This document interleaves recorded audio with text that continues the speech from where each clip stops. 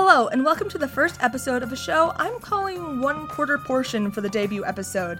This is a test for a potential new show coming from Who Talks First, in which I, CT, and other guests will do short, 10, 15, 30-minute episodes dissecting our favorite themes, theories, and tropes from the Star Wars saga. This show is a test and may not continue, so please let us know what you think at Knights of Rant. From a certain point of view, this iconic line has led every Star Wars fan to think twice about what they see in front of them.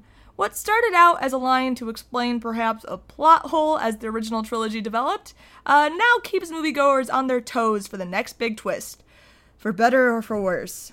Perhaps, though, the best twist of the sequel trilogy being that there really was no twist when it came to Rey's parents. Finally. But while we examine the sequel trilogy, there are other themes in the film that are interesting to explore within the context of Obi-Wan's line, from a certain point of view. In particular, his namesake, Ben Solo, aka Kylo Ren. The theme around sons in Star Wars has always had their prominence, and I'm speaking of the S-U-N son, while the S-O-N son have also had an even larger role. But the star has also had its inklings and scatterings in the original films, most notably the twin sons of Tatooine. But on today's episode, we are going to take an in-depth look at the role of the son versus son in the sequel trilogy. The theme is more prominent in The Force Awakens, but it is evident in both films. I am far from the first person to make this correlation and explore what it may mean for the sequel trilogy, so I will include any links I find to any further writings I find on the subject in the show notes. If you would like to submit your own writing on the subject matter, though, please email us at knightsofrant@gmail.com. Parent-child relationships have always been a core of Star Wars since Vader first declared, "I am your father." But now that a generation has passed, the son torch has been passed down to Ben Solo.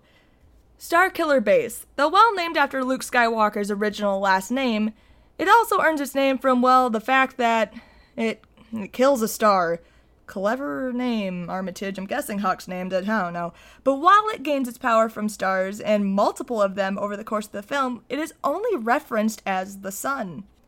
This is already a red flag in a way because the term son isn't even uttered in the original trilogy. It's not common terminology in this universe. In fact, using this particular word makes very little sense contextually. For one, the planet is called Starkiller. We could acknowledge that it just kills a star. The term sun is not a generalized specification for a class of stars. It is just the name of our star in our solar system. But given that we don't really have a widely acknowledged term for a star that keeps a planet warm, I'll let it slide. The term sun is used a little bit more in the prequels, but it is rare.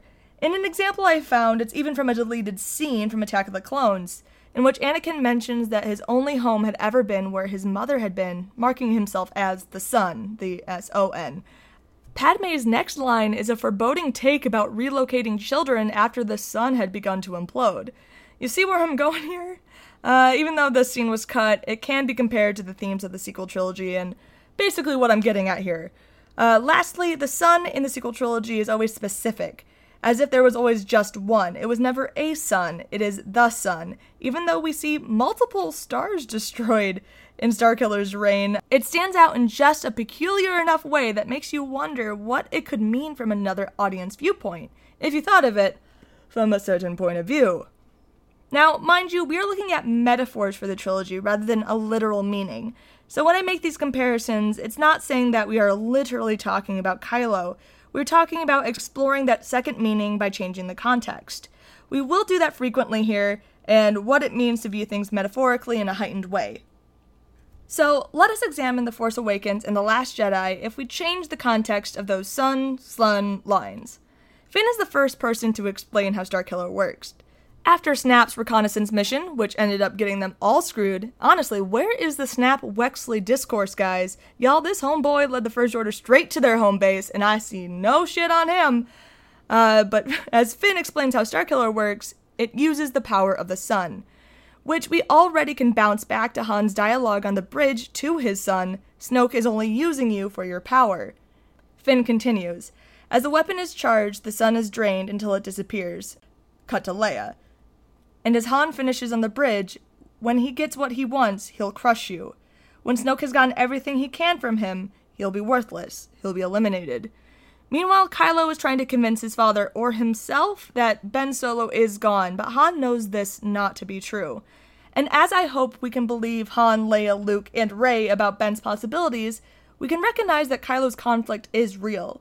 But the suns, both S-U-N and S-O-N, are drained simultaneously at once.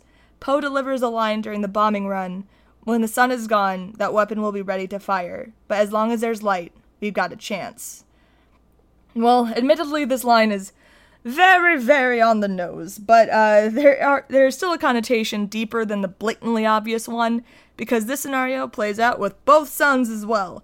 First, of course, the literal meaning: the first sun is drained and the weapon is ready and the planet is now in total darkness.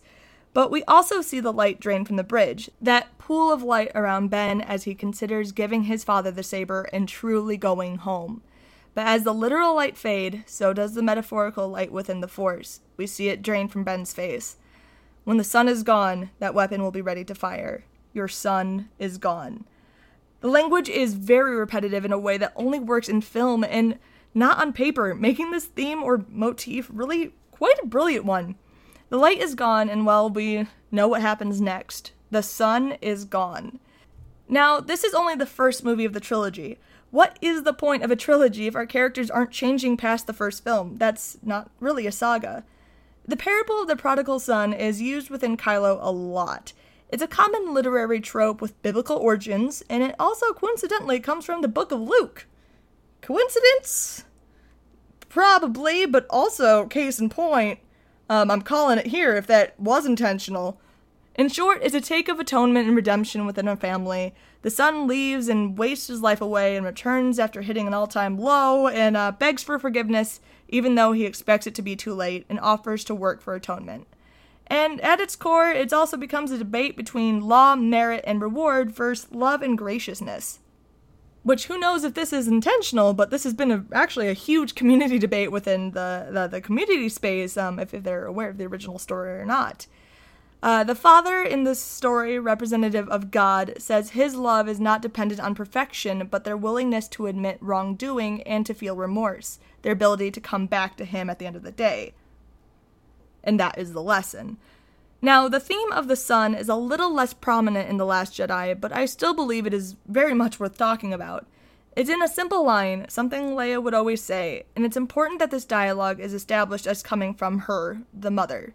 Hope is like the sun. If you only believe in it when you see it, you'll never make it through the night. Which is first and foremost an attempted message to Poe to get him to trust and have faith without knowing the future. But it also can be tied to how Leia, Rey, and eventually Luke end the film with Kylo. Luke knows he can never be the one to save Kylo, but he seems to have an idea that he can be saved. The novelizations make these statements even clearer. Leia has inner dialogue about believing that Rey may even be able to save Ben. Luke believes in the statement, "No one has ever really gone." And Rey in the novelization, after coming to terms that she cannot be the one to kill Kylo, truly believes in the will of the Force, and that the Force has a plan yet. Or in Kylo's own words, we're not done yet. All three of these characters, our hero character and legacy heroes, believe there is something to be saved. And I'll probably talk about this frequently, but I want to believe that our heroes are right.